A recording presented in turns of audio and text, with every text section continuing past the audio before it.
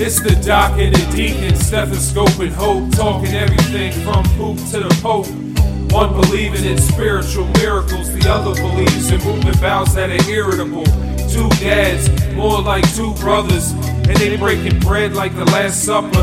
This show won't get negative feedback. That'd be like the deacon prescribing a Z-Pack. So don't get it twisted like a Philly pretzel. Foles already told y'all that Philly special. Take notes from the knowledge they're teaching. Pay attention, it's the doc and the deacon speaking.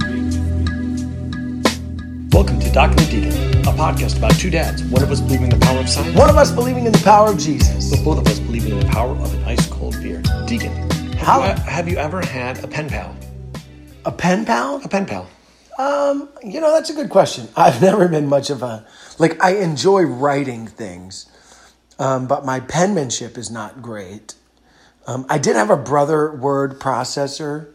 Oh yeah, so did I. That's how I learned to type. Yeah. I'm a pretty decent typer. I'm in that 50 to 60 words a minute.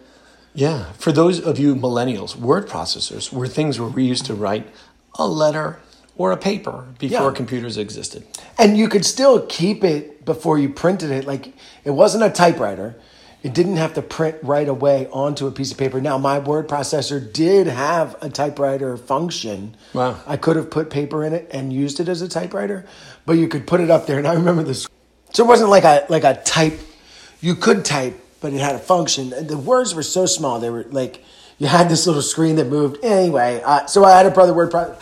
I don't know that I had a pen pal per se, but I definitely wrote some letters, did some things with people that I met, from time to time. Yeah. Well, I now You had pen pals? Oh, hundreds.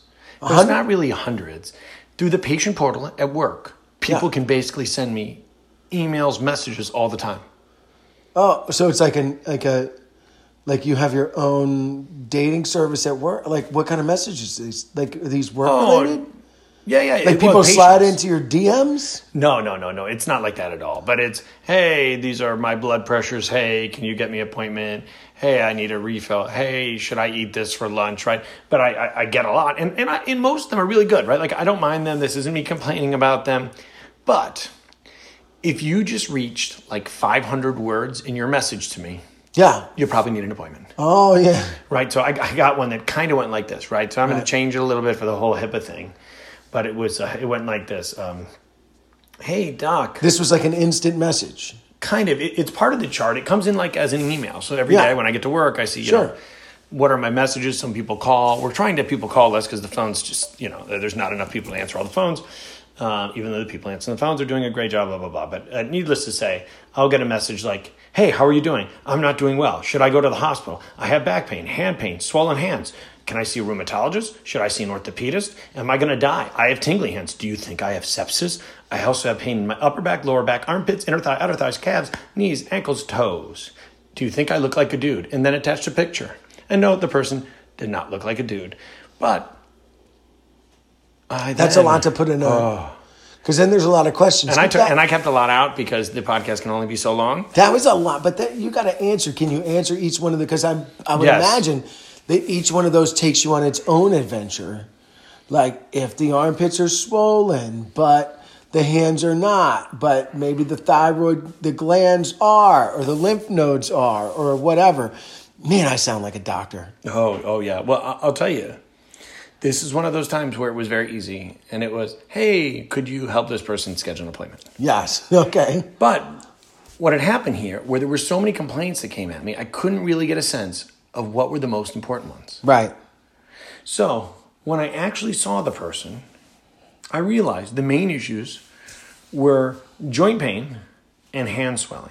That's like, did you ever see that one about Diego goes to the doctor? I have seen that. He's like, maybe do you have a drinking problem? Do you drink? No, I don't drink. Are you sure you don't drink? Well, sometimes I have red wine, and then I finish it with tequila, and then I drink all night. And shot. Yes.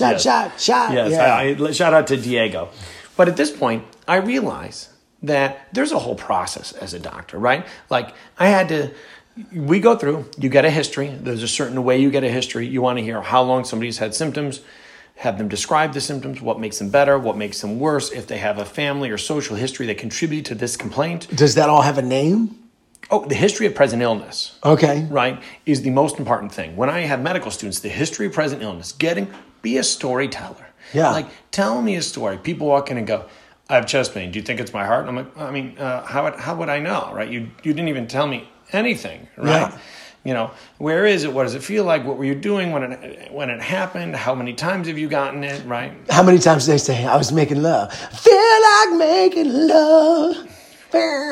Well, not that often, but I will tell you that headaches when you're making love could mean that you have an aneurysm. Or if during orgasm you have the worst headache of your life, you need an MRI, MRA with contrast to rule out aneurysm. Really? Yeah. So she could be dying. Yes, you could kill her. Okay. But at this point, I was getting the history. Yeah. But I didn't have the answer yet. So I channeled a little U2. Oh. And I was like, you know what? I got a lot of information, but I still haven't found what I'm looking for. So then after that, you get up and you examine. Did you find yourself on a street with no name after that? I did not, but you know what I found? Okay.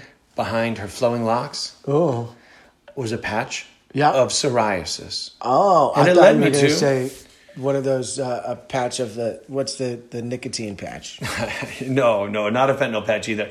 And so then this told me that once I got all the information, took my time, went through it, I realized that her main diagnosis was psoriatic arthritis. Psoriatic arthritis. See, again, I could have been a doctor. Actually, psoriatic arthritis is really a complex disease process. I just diagnosed it. Okay. You want to tell me anything else about psoriatic arthritis? 3.2 seconds. It starts, so the first thing you have to identify is the psoriatic part of the arthritis. So psoriatic arthritis is a complex disease with different presentations. And I want to jump into talking a little bit about it because it can lead to joint damage, definitely destroy psoriatic arthritis would be that person at the meeting who presents something one way and then a bunch of people ask questions and then they present it another way.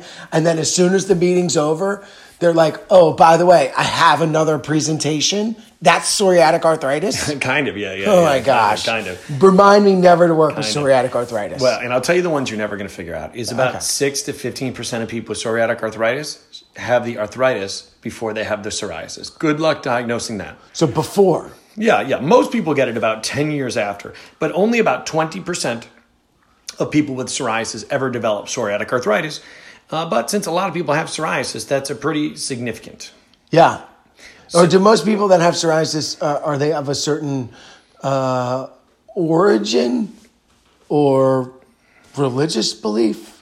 Well, not that I know of, but there is very different. I've got a friend who specifically only believes in the first few books of the Bible, and she has psoriasis. You mean like Jewish people? So I didn't know. Oh my gosh, I didn't say that. Okay. So I'm just wondering if there's a precursor to maybe people who light the menorah. Not that I know of, but there is a very different incidence between countries. 0.1 per 100,000 in Japan have it, as opposed to most in a country as Finland, with 23 out of 100,000. 23 Finnish people. Out of 100,000. Out of 100,000. Yeah. So I'm going to talk you through some of the clinical manifestations. One of which this patient had to help give me the that's answer. A good word, manifestation. Yeah. So you can get axial, skeletal changes or pain. Yeah. So you can get the arthritis to be in your spine. You can get nail changes, nail pits. Yeah. This thing called oncholysis, where you get separation of the nail from its bed. Yeah. Peripheral joint inflammation. Enthesitis, which is inflammation of the ligaments or tendons, especially like plantar fasciitis could be associated with it, or tendinitis. Okay. Tenosynovitis and dactylitis. Okay. Do you know what dactylitis is? Dactylitis is where your bills get distended, like the bills of your duct. No, not dactylitis. Dactylitis is when you get such swelling and damage to the fingers that your fingers look like sausages, and they call them sausage digits. Oh, yeah. All right. Are you a sausage patties or Lynx fan? I'm a homemade patty fan. Like, you better make your sausage, and you better, because it's not that hard to make. Grind it up, Make it in patty form, please. I've never made sausage patties in my life. Like, you can just make sausage? Yeah, you take pork, you take a mixture of stuff. You want it like a 70 to 30 meat to fat ratio. Yeah, you can make your and then you're going to spice it up with like traditional fennel, sage, salt, pepper. Let's be honest. The Deacon may leave me for the Food Network at some point. Also, fatigue, morning stiffness, swelling, and you can get eye issues. I'm going to go through a few of the interesting parts about it. Okay. We're not going to do like a test on me like we did with the COVID swab, right? No. Okay. No. So one of my favorite things, the interesting things about it is it causes things called sacroiliitis, where you basically get inflammation and problems with the spine, where it basically kind of fuses together and it'll show decreased range of motion, either in the cervical or the lumbar spine. And oftentimes it will affect your what's called distal interphalangeal So the cervical joints. spine is the one that goes up and down, and the lumbar spine is the one that's horizontal? No, cervical means up by your neck. Oh, okay. Yeah, then thoracic in the middle, and lumbar is your lower back. Your back. Yep. Okay. Yep. And there's this thing called arthritis mutilans, where it basically destroys the joints and causes shortening of the fingers to the point where they kind of fold over on themselves. Oh. The tricky part is it's kind of hard to diagnose. So there is a special criteria called the Caspar criteria. The what? The Caspar. Yeah, I've heard that. Yeah. Yeah. Sharif don't like it. Rocking the cash bar, rocking the cash bar. Oh, or you could do the Deacon don't like it. Rocking. That's so the cash bar. That's great because I never knew what the cash bar was. And now I do. Well, no. This is the Caspar criteria, which is the classification for psoriatic arthritis criteria. Oh. Yeah.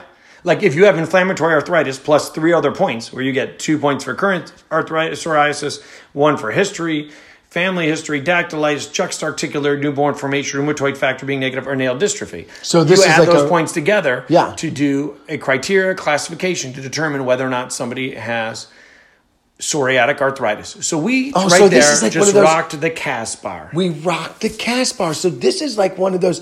Do you remember when you would get the magazine at your girlfriend would read like 17 or Cosmo or whatever, and then there would be a test in there to figure out if your relationship was doomed, and you had to get like so many points for if you read her text messages or whatever, and blah blah blah, and then you had a relationship quiz. That's what this is. Kind of, yeah. All right. So, how often do you read your wife's text messages? Not very often. Yeah, anymore. me neither. Yeah. But I have in my life. Now my daughter. I'll tell you, every week. She now has the facial recognition. Oh, you could. I got one of those masks that has like lips and teeth and stuff on it.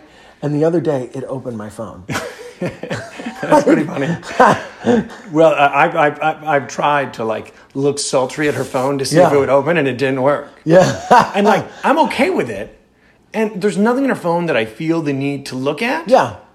But the fact that I can't, I don't like. Yeah, no, I hear you. Like, she knows my password. Yeah, my 12-year-old, we go through her phone every week. And she knows it's really not her phone. It's the phone we allow her to use. Yeah.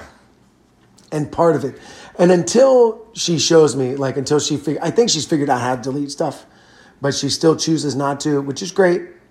And then we'll have to figure out some other stuff. But anyway. Yeah, well. Let's rock the Caspar a little bit. Well, so you're going to pretend like you were a patient.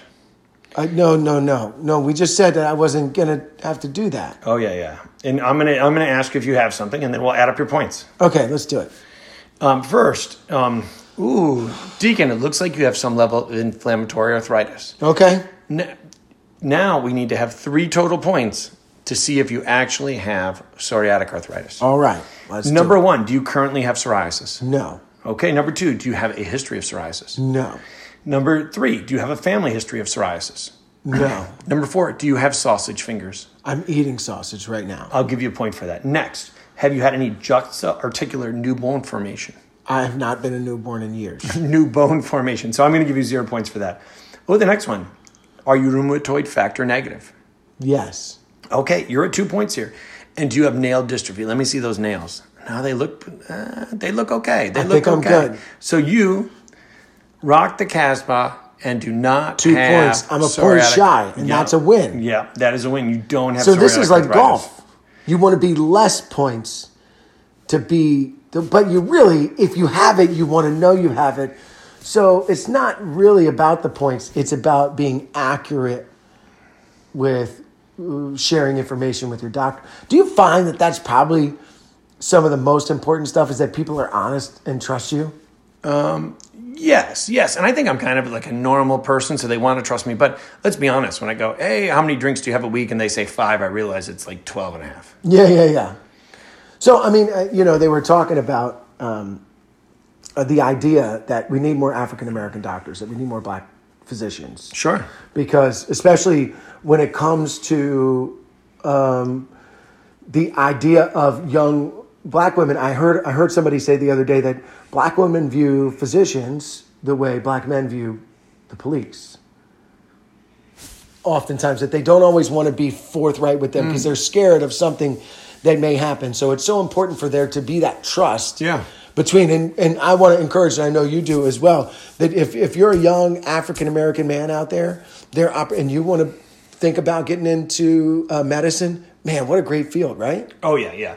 I will tell you, I don't know that I get the sense that lying to your doctor, in my experience, has been a race or religious-based thing. Yeah. It has been more towards people that feel bad about some of the things they're doing to their body. Oh, yeah. Right? There is one patient who I always talked about his health, and he tells me how good a job he's doing eating. And yet every time I go to this one sandwich place, like before the pandemic, he's there. Oh, yeah, to get a Zepp, which is like a not a healthy sandwich. He's there every time. He's like, oh, Doc, I don't come here that much. It's just by chance I'm here every time you're here. And, maybe him I don't fully believe, but most people I believe. But there's tomatoes on a Zepp. No. Yeah, onions. Oh, yeah, onions. I didn't actually look to see what he ordered, but he was there. Yeah. Well, the honest truth is, what this taught me is that we need to learn the process for patients out there. Okay. Learn to tell a good story. Yeah. When you come in, be ready to tell doctors a story. Because I want to find what I'm looking for. But that makes me think, I know there is a process for physicians to try to figure out, and we didn't even get into, x-rays and imaging and all the physical exam times, but there is a whole process in my brain to go and try to figure out what's going on. My question for you is, how did you find Jesus? And how do we think most people find where they are with their relationship with Jesus? Do they get a history? Do they do an exam? Has an MRI ever led there? Oh, that's a great question, Doc.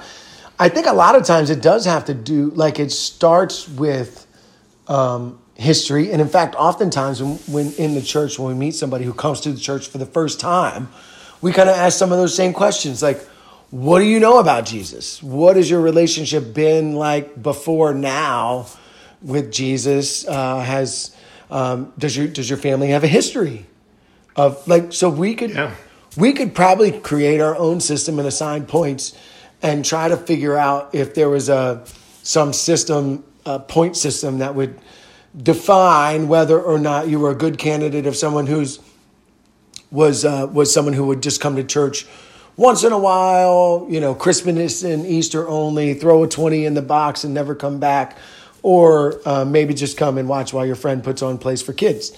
Ooh, that's me. Yeah. So that's a great question. I mean, I don't know. I'm also working on material sometimes when I'm at church. I think it's the pastor once was like, were you taking notes during my sermon? I was like, yes.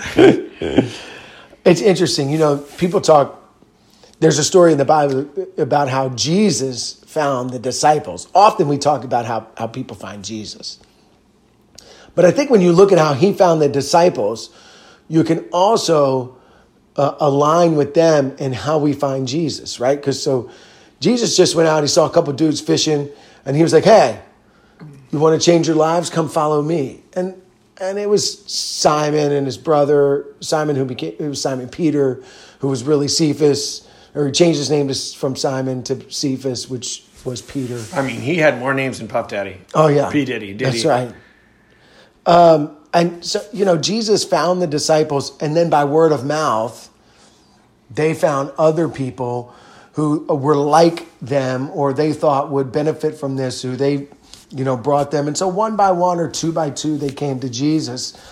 And, often in our journey, it's the same thing, right? You find, just like with health, I mean, if I had psoriatic arthritis, there's a good chance I have researched it, heard about a story about somebody else with it, and now think that may be related to me, right? Do you find that often? Well, yes, actually, it's a little bit underdiagnosed. So a lot of dermatology offices have some screening forms for all people with psoriasis to fill out in case they don't realize that some of the other symptoms they're having, they weren't attributing to underlying this inflammatory condition. Yeah. But that, what that makes me think of? In 17, where you were doing those quizzes with your girlfriend back in the day to say, are you a good match? You know what we should do? Is like a quiz of like 20 questions. And at the end, it tells you, you should be Jewish. You should be Muslim. Yeah. You should be Catholic versus Lutheran versus Baptist or all your, I don't know the difference between all your Christianities, but like, how funny would that be? I'd be like, ooh, let me turn to the back. And you flip through it and you're like, oh my gosh, I'm a Christian Scientist? Dude, there's this episode of Blackish where Diane is asking her grandmother if she was a Democrat or a Republican, and or which candidate she aligned with, and she did like these 5 questions, and basically when Ruby got done with the questions, she was like, it was like the one question was like, do you believe that that there are people that minorities are coming here to take your job? She's like, yes, they are, girl. Build a wall to keep them out. And she's like, okay, grandma. Like, it was pretty great. If you haven't seen the episode, it's a ridiculously funny episode. But I think the same thing happens. They talk about oftentimes people finding Jesus in their darkest moments. Part of that was true with me, but I grew up with Jesus too. So I had a family history of... I think family history is probably the strongest predictor for finding Jesus than anything, I would think. Yeah, because my dad's family were non-believers, right? So they didn't have a relationship with Jesus. His parents, not really at all. And then he lived his life in a way that was indicative of someone who didn't, And then he realized he found the church and found Jesus and never turned back. And then so we grew up with Jesus in our lives. And so for me, it's interesting because I put... My mom wanted me to go to Catholic schools until it cost too much. Yeah, right? I put stuff out there and I forget. Even tonight at Orange Theory, somebody was talking to me and they're like, how do you describe yourself? And I was like, well, I'm a dude who loves Jesus, golf, barbecue, and beer. And please don't make me put them in order. And they were like, oh, you love... The only thing they got weird about was when I said I love Jesus. Yeah. And I never think about it like that because because now, especially right now, they're often associated the things with, there's so many, and I believe and respect people and don't think the church should be involved in a lot of stuff when it comes to political things, right? At all. Yeah. I think our job is to love people where they're at. And I think when you're looking for Jesus, you find him in the weirdest places, like he did the disciples. I mean, these disciples were a ragtag bunch of dudes who were not learned, who didn't know anything about Scripture. And when you looked at the people that were versed in Scripture, the Pharisees and the Sadducees and the people around the church, for many years, the whole reason we have a Protestant religions is because the church became so corrupt on its own that the thread of Jesus that was left or perceived to be left was so thin that, you had Martin Luther and John Calvin who came in and they talked about this idea of like, hey, this gift, the gospel, the good news of Jesus Christ and what he did for us changes everything. Yeah. And it really does. And so when you realize that and you start to look at it in a different perspective, and when you read Paul's stories and how he's talking to Timothy, and when he talks in 1 Thessalonians, he talks about this life and the difference of what God has done for us, and then in Corinthians and Romans when he says he has been risen and he's alive, therefore we're alive in Christ Jesus, and he's raised to the right hand of the Father, and so are we. And it just like it inspires you. But I do think family history is definitely a big thing in that, but not always a good way. Because the church is run by people. Definitely not if you got psoriasis from your mother. Man, church is run by people, and oftentimes they're expected to be as perfect as Jesus, and it's just not so. And that can really hurt people for a long time. Well, I think family and how family affects ourselves is leading us into a game. Ooh, I like games. Yeah, this game is about a famous family. The Kardashians? Yeah, you know why? Why? Oh, Kim Kardashian has psoriasis. No. Yeah. I didn't know that. Yeah. So, yes, somehow the discussion on family led to the Kardashians. So can psoriasis cause an inflammation of your gluteus? No, I don't. No, that's not what happened there. Okay. So we're going to play a game, and it is going to be who has the highest net worth. I'm going to name two people, and you tell me who has a higher net worth. Scott Disick. No. All right. First one is Khloe Kardashian. Yep. Or Caitlyn Jenner. Caitlyn Jenner is worth $100 million. Yeah. And Khloe Kardashian is worth 40. 40 million? Yes, you're right. Yeah. Next one. Who is worth more money? Yeah. Kim Kardashian. Yep. Or Kylie Kardashian? Oh, Kylie. Do you think it's close? It is close. Yeah.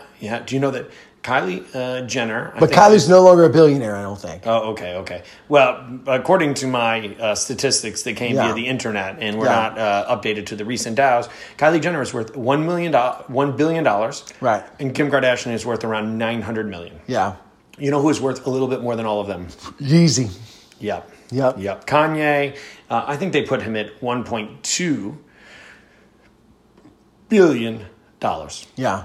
While we're talking about famous people, I'm going to run through some other people that have psoriasis. Your boy, Dax Shepard. Dax Shepard, psoriasis, he's worth about $30 million. Oh, I don't have any of the more of the money. I was just doing the Kardashians. Oh. I did see he had a relapse, though. That's a shame. But good on him for talking about it. I think it's so... The stigma behind those things, any of these things, right? Psoriasis, like, you can't control that. You got a disease. I think it's important to talk about it. So good on you, Dax. Praying for you, buddy. Yeah. Well, I know he'll do okay, and he'll try to work the system, and we're also rooting for him and all the other people with psoriasis, including Art Garfunkel, Eli Roth, John Lovitz, Leanne Rimes, and Phil Mickelson. Oh, yeah, I knew Phil did. Lefty. Yeah. What I think we've learned here is that you can still send me messages through the portal. I don't mind, but if they're 500 words, you should probably come in.